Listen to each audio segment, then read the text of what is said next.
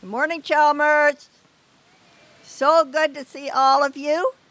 I see a couple of new faces, so we welcome anybody that's new and know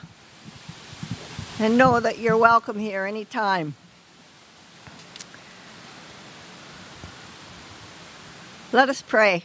Heavenly Father, once again, we're out here in your beautiful world, and we thank you. I ask you to be in and through this service this morning, in and through this message that I believe comes from you. And I ask for everyone to listen and to understand your word, Father. Amen. So the title this morning of my sermon is Jesus, Conqueror of Satan. You know, even when our hearts are full of Jesus, Satan can still wiggle in sometimes. And certainly we want to know Jesus and have him in our hearts. But we have to know Satan so that we can recognize him and kick him out. Titus 3:1-2 says, "Remind the people to be subject to rulers and authorities, to be obedient, to be ready to do whatever is good, to slander no one, to be peaceable and considerate, and to show true humility toward men." 1 Corinthians 13:4-8, "Love is patient, love is kind. It does not envy. It does not boast. It is not proud. It is not rude. It is not self-seeking. It is not easily angered. It keeps no records of wrongs. Love does not delight in evil, but rejoices with truth. It always protects, always trusts, always hopes, and always perseveres." The owners of a company employing several hundred workers were concerned about the decline in the productivity of their workers, of their employees. And was there dissension among the workers? Was there equipment breaking down? Or were there bottlenecks in the assembly line? They didn't quite know why. Desiring to shake things up, the management hired a new production manager with the responsibility of discovering what the problems were and fixing them. If any employees were found to be responsible, he had the authority to fire them on the spot as a lesson to the rest. Determined to be seen as a tough, no-nonsense manager, he decided to make an inspection tour of the facility. And on his first day on the job, and as he toured the plant, he noticed a guy leaning against a wall. The room was full of workers, and he decided it was a perfect opportunity to let them all know that he meant business. So he walked up to the guy and asked him how much he made a week, and the guy said $300. And so his manager pulled out his wallet, handed him $1,200, and said in a loud voice, "Here's 4 weeks severance pay. You are fired. Now get out." Feeling pretty good about himself, the manager looked around the room and asked, "Does anybody want to tell me what job the goof-off did here?" From across the room came a voice, "He's the delivery guy from Domino's Pizza."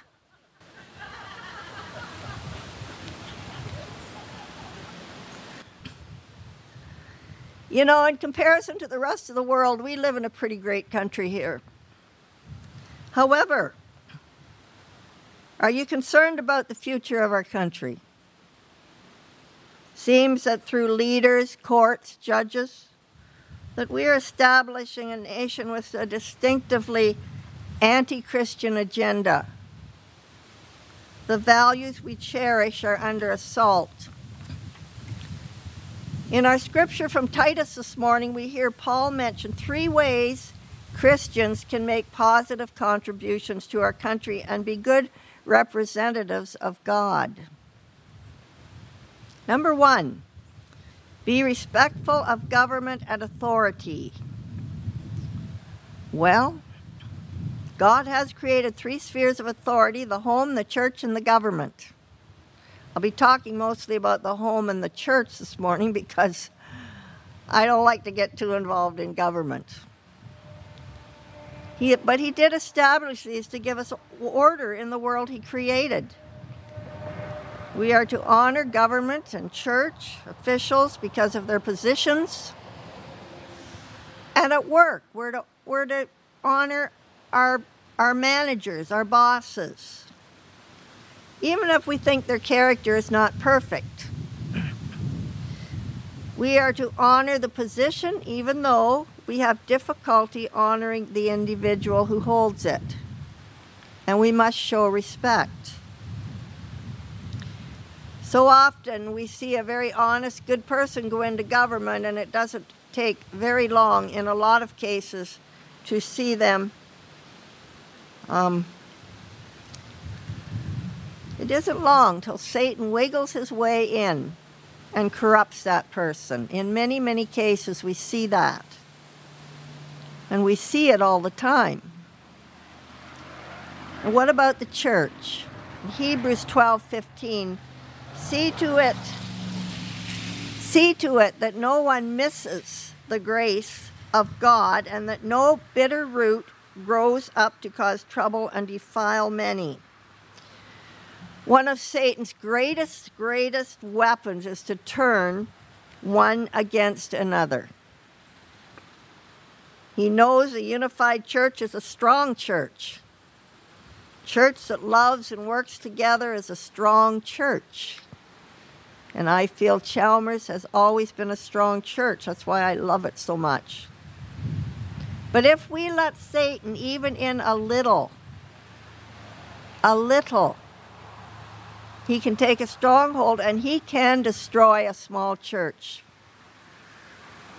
We've seen it over and over. And it's usually because there's a few that grumble and complain and cause problems. And we have to be on the lookout for the demon and come against him in the name of Jesus. So Satan, if you're here today, get out. We don't want you. Get out in the name of Jesus. Get out of any person that you're trying to niggle your way into, God. Get out. Get out, Satan, in the name of Jesus and God. You know, there's a long list of symptoms that should let you know Satan is messing with your life, with your work, your home, your church. And I'll just name a few. And if you're saying, I think I might be doing that, come against Satan. Exaggerations of things wrong in the church. Exaggerations. Accusations against others. Prone to make judgments about the leadership, whether that be in the church or in your work. Grumbling and complaining about the leadership. We see so many people that go to work and they don't hold a job very long because they have a habit of every job they have, they're complaining and grumbling. And before long, they're not there anymore.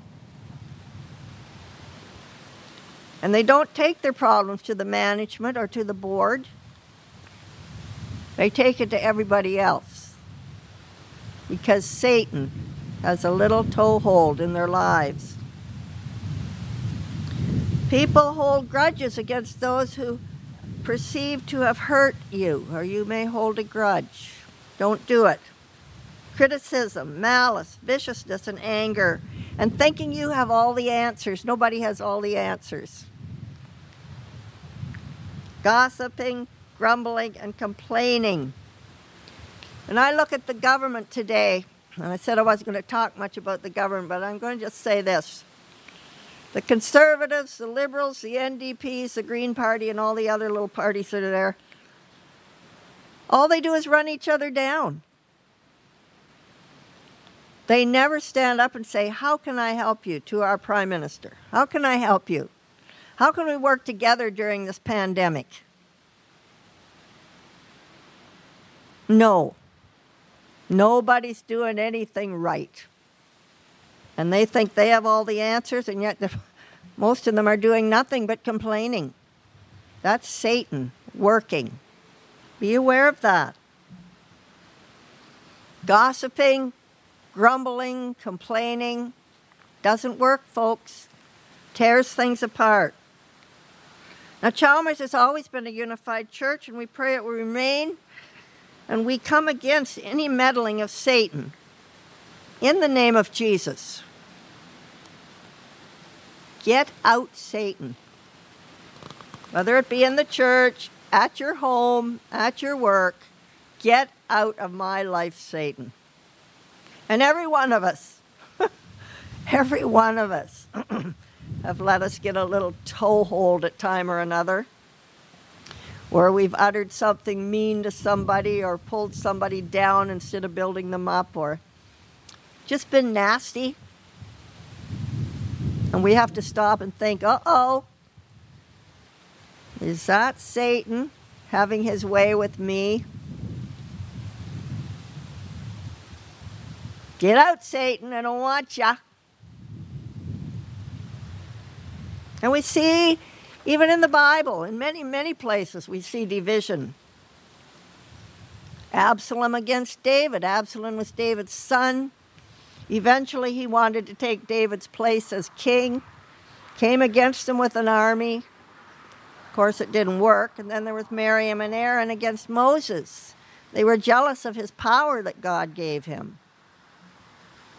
And they spread rumors and gossiped and tried to turn the people against him.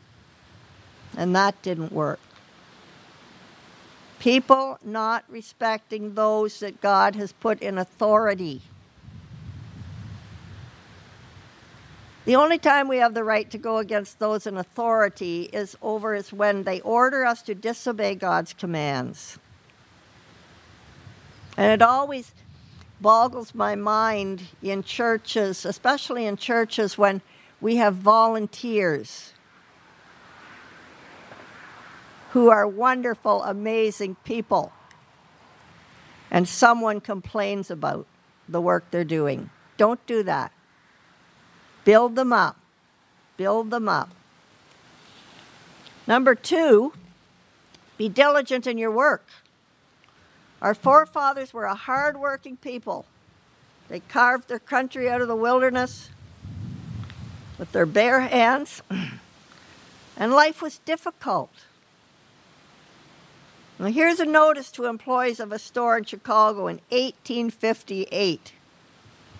This store will be open from 6 a.m. to 9 p.m. the year round. On arrival each morning, the store must be swept, counters, shelves, and showcases dusted, lamps must be trimmed, pens made, a pail of water, and a bucket of coal brought in before breakfast. After 14 hours, leisure time should be spent in reading. Now today, times have changed a little bit. A sign today might read, to all employees, due to increased competition and a desire to stay in business, we find it necessary to institute a new policy. We're asking that somewhere between starting and quitting time, and without infringing too much on the time usually devoted to lunch periods, coffee breaks, rest periods, ticket selling, vacation planning, and the rehashing of yesterday's TV programs, each employee should endeavor to find some time that can be set aside known as the work break.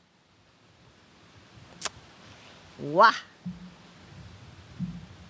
Little different than way back in the 1800s. To be a strong country, we need a good work ethic. One of the best things we do is work and support our families. It's a good testimony to outsiders when our faith makes a difference in the workplace. Number 3, be considerate of others.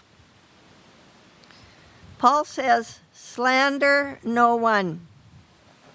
Be peaceable and considerate and show true humility toward all men. And this applies to all aspects of life: home, work, church, families, neighbors. Alice Roosevelt, daughter of Teddy, was known to have a pretty caustic tongue. And her slogan was said to be, if you can't say something good about somebody, come sit by me. Some people are like that. Tell me all the gossip so I can pass it on. Satan is ruling their lives. Don't be like that. And they've given Satan a stronghold in their lives. They're not just giving him a toehold. He's taken a stronghold.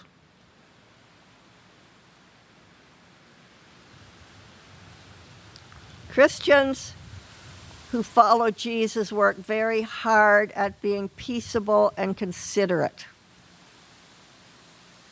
Do not spend time looking for quarrels or spend time arguing with others. Do not be looking for a fight.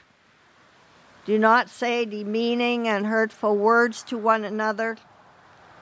When you do that, Satan is squealing with delight, and our God is weeping. So come against Satan in the name of Jesus. 2 women on a train had a discrepancy about whether the window should be open or not, and the one said, they called the conductor, and she said if the window had to be closed or she'd get a cold and she'd die. And the other woman said she'd suffocate if it wasn't open. And they sat there and they just glared at each other. That's not the way to make friends and influence people. Instead, we need to be thoughtful and considerate to others. We, as followers of Jesus, should be shining examples of kindness and love. As Christian, we must always be looking for opportunities to do good to others, to smile, and to speak words of encouragement. Instead of tearing down, we must build up. God tells us, do not neglect meeting together in order to build one another up. So Titus 3:2 tells us, show courtesy toward all men, don't bully people, and don't act superior. Notice the important phrase, toward all men, not just those on our economic level or of the same racial background. Show love and caring to all human beings. Sometimes that's hard, but we can do it because we have Jesus. So how are we doing, Chalmers? How are we doing here? It isn't always easy to work in peace at our workplace, in our homes, our neighborhoods, in our families, in our church. But if we kick Satan out and let Jesus be our authority, we will let our light so shine before men that they may see our good works and glorify our Father in heaven. Let's continue to do that, Chalmers. Let's continue. Let us pray. Heavenly Father, help us to walk with Jesus. Help us to fill our hearts with Jesus. Help us to recognize when Satan is trying to stick his little foot in there. He's nothing. We come against him in the name of Jesus. We come against him meddling at our workplaces and our families. We come against him meddling in our church. We come against him. We just come against him, Father, in the name of Jesus. Because we only want Jesus. And although we fall as human beings quite often, we thank you that you give us the ability to recognize when he's meddling. Thank you, Father. Thank you for this message that you've given us. We love you. Amen.